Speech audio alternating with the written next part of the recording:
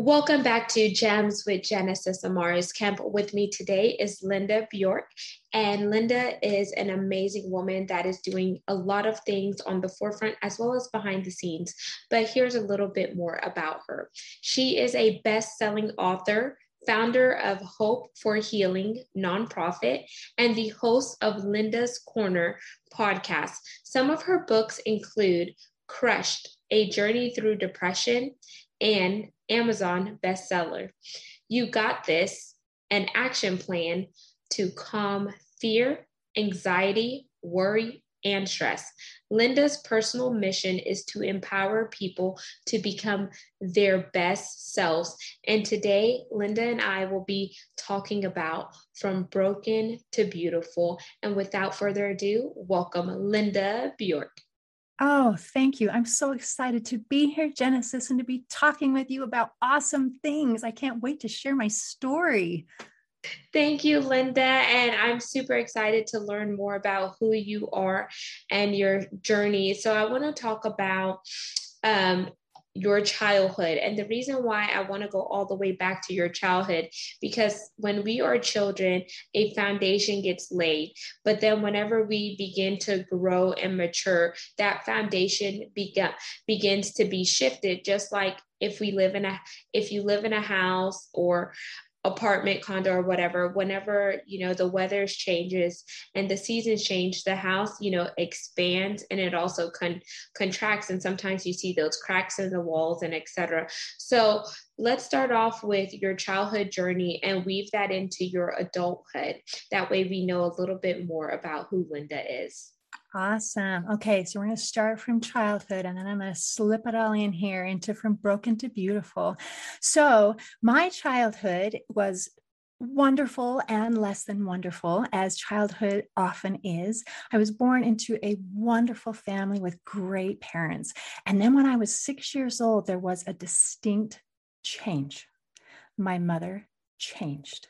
She shut me out completely and had nothing to do with me. And I thought, as a child, and I didn't understand what was going on, I thought, what did I do wrong? There must be something wrong with me. I am unlovable. I am unlovable. My mom doesn't love me anymore. I don't know what I did. And I let that define me. And when I was 6 years old, I decided, you know what? I'm not lovable. And then from that point on, it didn't matter what I did as far as accomplishments in school or any kind of awards, because in deep in my soul, I knew, you know what? It doesn't matter because I am not a lovable person. And then later on, many years later, when I realized that, actually my mom was going through some really hard times. She had her heart broken and she did choose to shut me out. And it was self-defense. It was trying to protect herself from any future harm. And it actually didn't have anything to do with me, my lovability or my self-worth.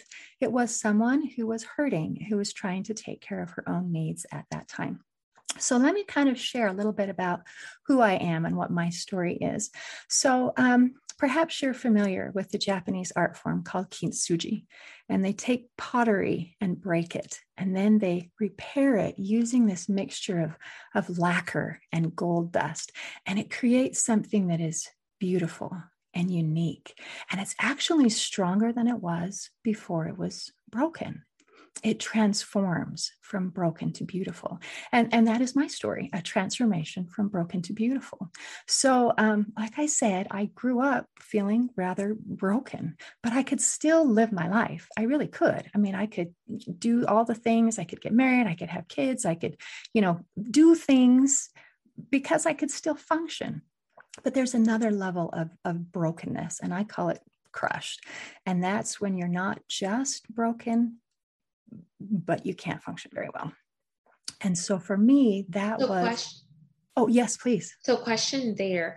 So you said you learned another level of brokenness and it was crush. And so these emotions were stemming from whenever you were 6 and you felt unlovable by your mother without you realizing that your mother was hurting. And instead of her dealing with her hurt in a different way, she dealt with it by shutting you out. So then you were reflected by the age of 6 of what your mother did, not really understanding. So then you see the dynamics there. But then where was your father while this was going on? That is an excellent question. My mother and father were and are still married, and he was there. But in his mind, I guess he was taking care of work and other things. And the kids were the mom's responsibility for the most part. So I just kind of slipped through the cracks. I felt invisible, and that was kind of the way it was. So anyway, life happens. And then in addition to our normal day-to-day life, sometimes we have bigger challenges that come our way. So, and I've dealt with poverty, and I've dealt with sickness, and I've dealt with trauma.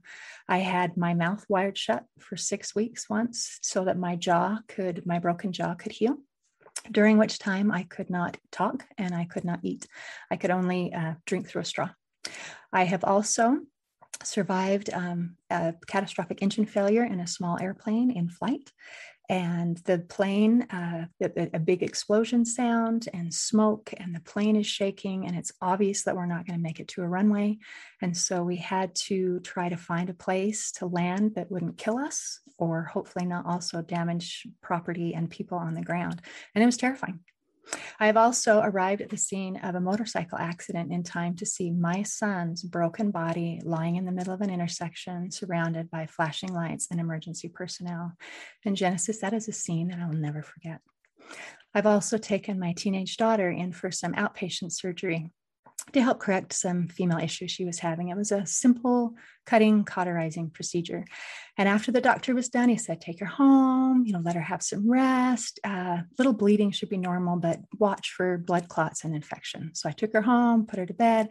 And then every half hour or so, I'd tiptoe into her room and see how she was doing. And she was sleeping peacefully. And after a few hours, she sent me a text. I'm in the kitchen, she's in her room. And she said, Mom, will you come to my room? I need to show you something. So I went to her room and I said, hey, you're awake. How are you doing? And she didn't answer me with words. Instead, she threw off her covers, and she was soaked in blood from her chest all the way down to her feet. And there are not words adequate to describe the panic and the terror that I felt, and also horrible guilt, because I had been checking on her the whole time, and I thought she was okay. And in reality, she was bleeding to death right under my nose. I've also been awoken in the middle of the night with a phone call that my 9-month-old grandson had had a seizure, and he was not expected to make it through the night. He was life-flighted to a primary children's hospital where they did emergency surgery to try to relieve the pressure on his brain, followed by another very delicate brain surgery to try to preserve his life and to correct the problem. And they were able to preserve his life. But unfortunately, he did sustain brain damage through this ordeal. I also have another beautiful grandchild who was diagnosed with cancer at age 5 months. So we all have challenges and struggles and trials in our lives, and we do the very best we can to handle them and to move forward. But sometimes we're hit with something that is so big or so unexpected, or maybe so many things in a row, that we just become overwhelmed and we don't handle them very well.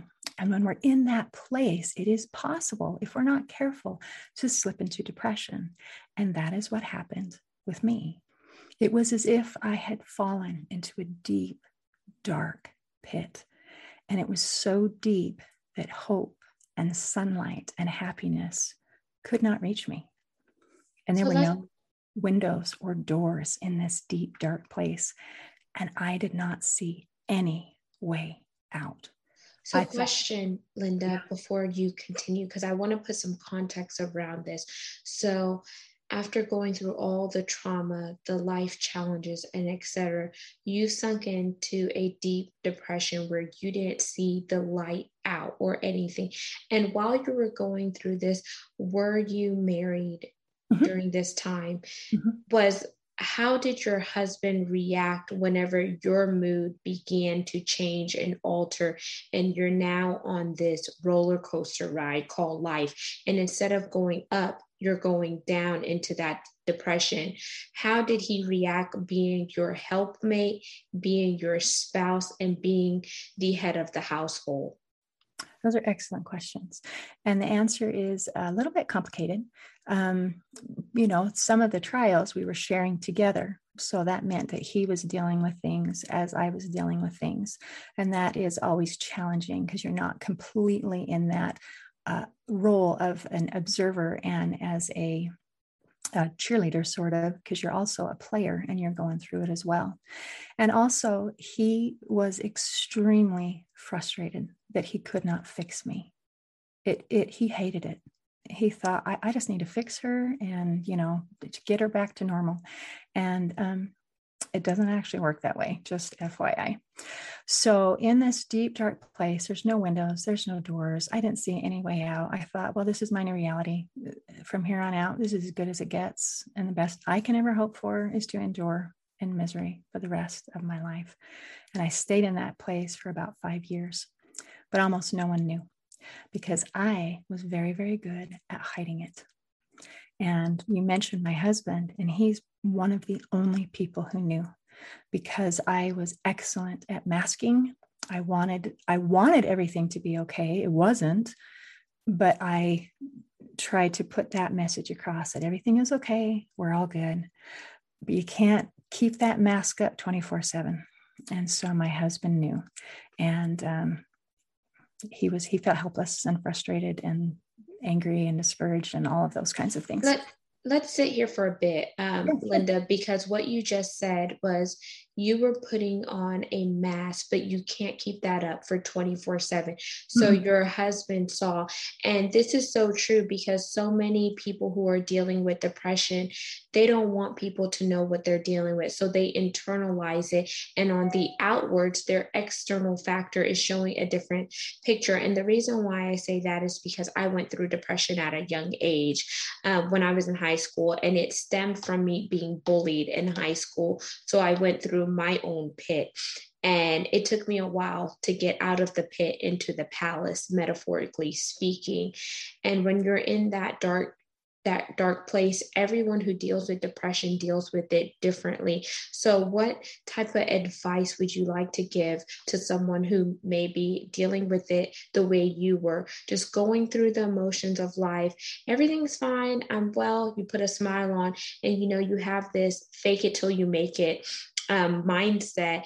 But then inside you're crying out, you're pleading, like you want to get out of the rat race, you want to get out of the rut, but you feel like maybe no one is going to understand what you're going through because they haven't stepped foot into your situation. So they can't walk a mile in your shoes, if that hits home for you.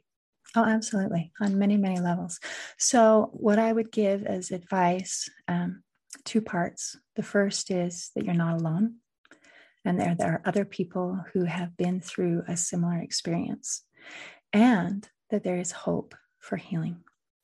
So one of the books that I wrote is called Crushed, A Journey Through Depression. And I share this story and climbing out of it. And I have received so many letters from people who have said, I felt like I was reading my own story. I felt like you were in my head. And they felt seen.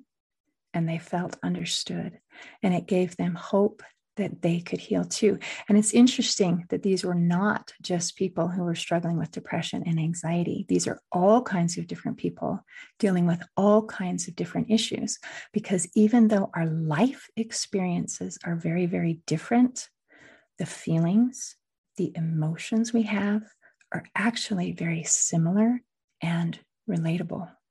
And that is what Crushed is about. This is me opening myself up so that I can help other people. Like I said, I felt like I was in a deep hole, and someone lowered a ladder down so that I could climb out. And that is now my responsibility to pay it forward, to offer a ladder to anyone who feels trapped and stuck in a dark place. So who lowered that ladder down for you to climb up and get out? Because you mentioned you were in it for 5, and I'm not sure if you're religious or spiritual. I don't want to confuse the two because there is a difference, but 5 is the number. 5 is the number of grace, right? And you mentioned you were in depression for 5 years. So when you think about 5 and you think about what five means, what it symbolizes, do you feel like after being in it for 5 years, there was a reason why you had to sit in it for 5 years? Or what are your thought process behind you being stuck in depression for 5 years? And then bring us to the point where someone helped you lower that ladder down and you climbed up and out. Okay. So why I was down in there for 5 years is I'm not sure where to start because I can cover them both. So let me say that I was there because I wasn't ready to get out. I think that's the short answer. So how I did get out is my sister was studying to be a life coach, and she prepared this women's retreat. She had reserved this condo in the mountains, and for 3 days she was going to invite this group of women and teach them how to be happy and how to live fulfilled and stuff like that. And she had absolutely no idea what I was going through, none. But she invited me to come, and when she did, it made me sick. I thought, there is no way. There's no way. First of all, I can't handle being around other people day and night without any means of escape. And second of all, it's not going to do any good because nothing helps. I'm stuck. I mean, I have no hope. There's nothing that's going to work. But even though I didn't want to go, it wouldn't leave my head. And so I gathered up all my courage and I went. And I'm so glad that I did, because it is metaphorically like she lowered a ladder into my hole and showed me a way to climb out. And it was very much a ladder. It was not an elevator. It was not instant at the press of a button. It took time, it took effort, and it was hard. I've learned that healing is not like flipping on a light switch. It's not instant. It is like a sunrise, where the changes from moment to moment might be imperceptible, but it does come, and it is beautiful and it is powerful. And so that is what helped bring me up into a better place. Now, I like to say that every journey to healing begins with hope, and hope is an acronym. And the H stands for having a hunger for healing, for happiness. When we are satisfied with the way things are, when we're satisfied with the status quo, then nothing changes. We have to have a desire, and it's not a little desire. This desire has to reach a tipping point. And the tipping point is when we want to change more than we want to stay the same. So you asked why I was there for 5 years. And it is because at that point, my hunger was not enough to tip me. Yes, I wanted to change. I mean, who wants to be sad and miserable? But it takes effort to fix things. And I didn't think anything was going to work anyway. It was not for me until I was desperate. It was just, I'll try it. I'll try it. I don't think it's going to work, but I'll try it because I really can't stay here any longer. The O stands for being open. When I was struggling with depression, anxiety, I was closed tight, like a little armadillo rolled up in a ball. And they do that to protect themselves. And that's exactly what I was doing. I was absolutely in survival mode, trying to protect myself. But you can't heal when you're rolled up tight. We have to be able to open up at least a little bit. And for me, my first step was admitting to another person, I'm not in a good place. And that was this, it wasn't for me, tight to arms open wide. That was as much as I could start. And it was enough. It was enough to let some healing in. I also had to be open to allowing someone else to help me, which takes some humility, because my pride, I thought, I have to do this myself or I failed. No, that's not true. And it actually doesn't work. So I had to be open to allowing someone to help me. I had to be open to some new ways of thinking and open to trying new things and being open to change and open to healing. The P stands for positive expectancy. And positive expectancy means that we are expecting a positive outcome. And if that positive expectancy is absolutely critical for the success of any mental or emotional type of treatment or program. Because if we don't believe anything is going to make a difference, then we're not going to put in any effort. But the good news is change is possible and hope is possible. Healing is possible. The E stands for empowerment. When we're struggling with depression, anxiety, low confidence, lack of self-esteem, victim mentality, any of these kinds of things, it is we feel powerless and we have to get our power back. And power is a concept that's often misunderstood. I'm not talking about a hierarchical power where I get to boss other people around. I'm talking about personal power, the power of confidence, not arrogance, the power of resilience, the power that I feel comfortable in my own skin, and that I know that I can handle my problems and everything is going to be okay, even if I don't know what okay looks like. And this kind of power helps us to be able to be resilient, to be confident, to be happy, to be able to move forward. And how do we get that power? It's through a combination of learning and doing. And that is what my nonprofit, Hope for Healing, is all about, is teaching what we need to learn and what we need to do to make those changes within ourselves. And I like how you broke down the your acronym version of HOPE: hunger, open, positive acceptance, empowerment, because they are all woven together. But when you were sharing that, I heard you had to go through a period where you had to shift your mindset. And when you shift your mindset, you envision things differently. When you envision things differently, you begin to take actions. When you begin to take actions, you're now planting new seeds. And in order for those seeds to grow, you have to do the work. You have to water it. You have to fertilize it. You have to give it the nourishment in order to see and reap the abundant harvest that you desire for your personal journey. So I really appreciate you painting that picture and just sharing that and just being open to share it, because sometimes when you go through certain things in life, it's hard to talk about it, even though when you graduate from that season of your life, when you have to talk about it, there are some things that end up surfacing again, those feelings, the emotions, the moment, and etc. So during those times of sharing, you have to think about, how did I persevere during this time? How was I resilient? How has the work that I've done to overcome that, how is that still relevant and impactful now? Because sometimes people could easily be triggered, especially when they came out of a depressive state. So you have to recognize what is going on internally, and are you allowing what's going on internally to affect you externally? Because sometimes we say we're fine, we're well, or whatnot, but then the actions that we take are painting a different picture. That is all very, very true. So many aspects of what you talked about that are so important and so deep. And some of the things you talked about, planting seeds and the work and the watering and the caring of it. And one of the things when I was learning and trying to learn some new ways of thinking is that the thoughts that we have are seeds in our mind and they grow. And she said, if you're planting weed seeds, then weeds are going to grow.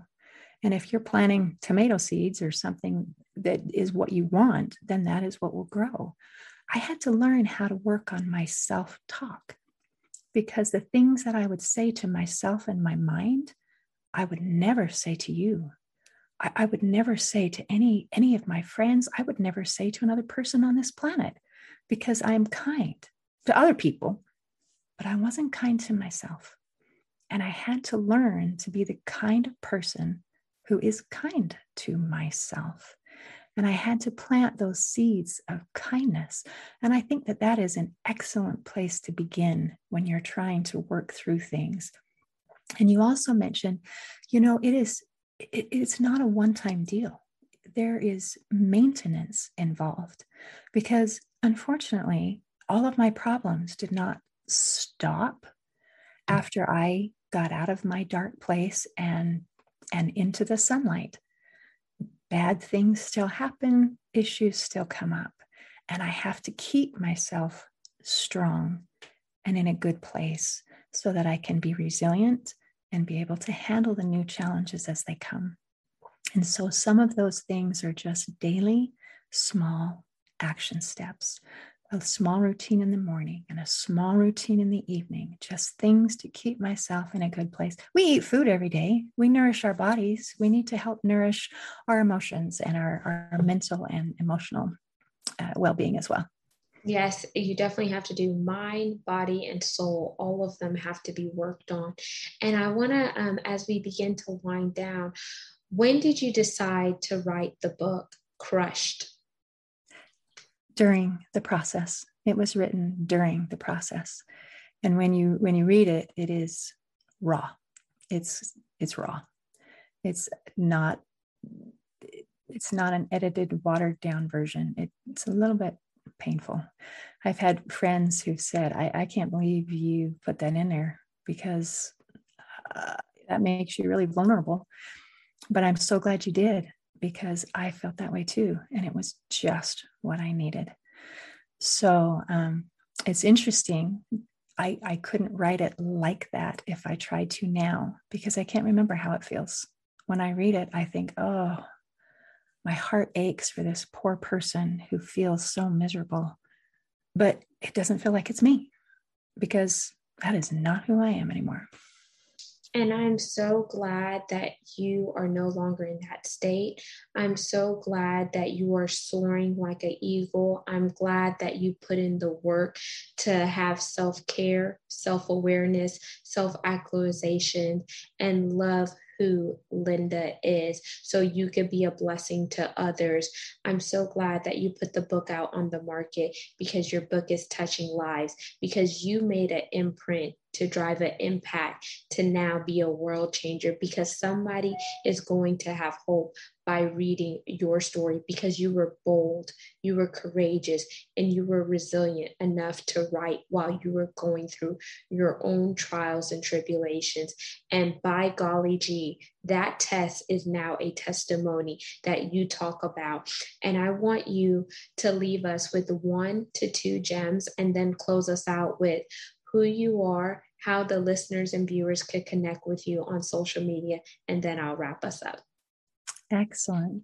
Okay, a couple gems. 1, I invite you to be the kind of person who is kind to yourself. And I invite people everywhere to join with me in making the world a better place by working on the only person that you truly have the power to change, and that is yourself.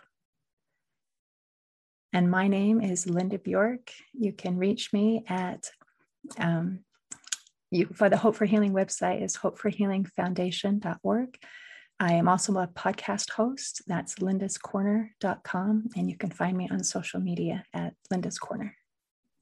And there you have it, listeners and viewers of Gems with Genesis Amaris Kemp. You just had the pleasure of hearing Linda Bjork, and she shared her journey. And we talked about from broken to beautiful. She walked us through her journey. And I want to encourage you that you are a masterpiece, that the potter's wheel still works. You may be broken, but that doesn't mean you can't be put back together. I want you to know that you are here for a purpose, and purpose is inside of you. Just because you fall, get back up, because the finish line is up ahead. I need you to win. I am rooting for you, because when you win, you're able to pass your baton to somebody else so they could continue along their journey. Remember, we're not in this world by ourselves. We're in this world together. United we stand, and divided we fall. And make sure you subscribe on the audio platform you're listening to. Subscribe to our YouTube channel, Gems with Genesis Amaris Kemp, and share this segment with somebody, because you never know how it will bless another person. But because you cared, they're able to live and have hope. So until we chat next time, peace, love, and lots of blessings. Have yourself a wonderful day.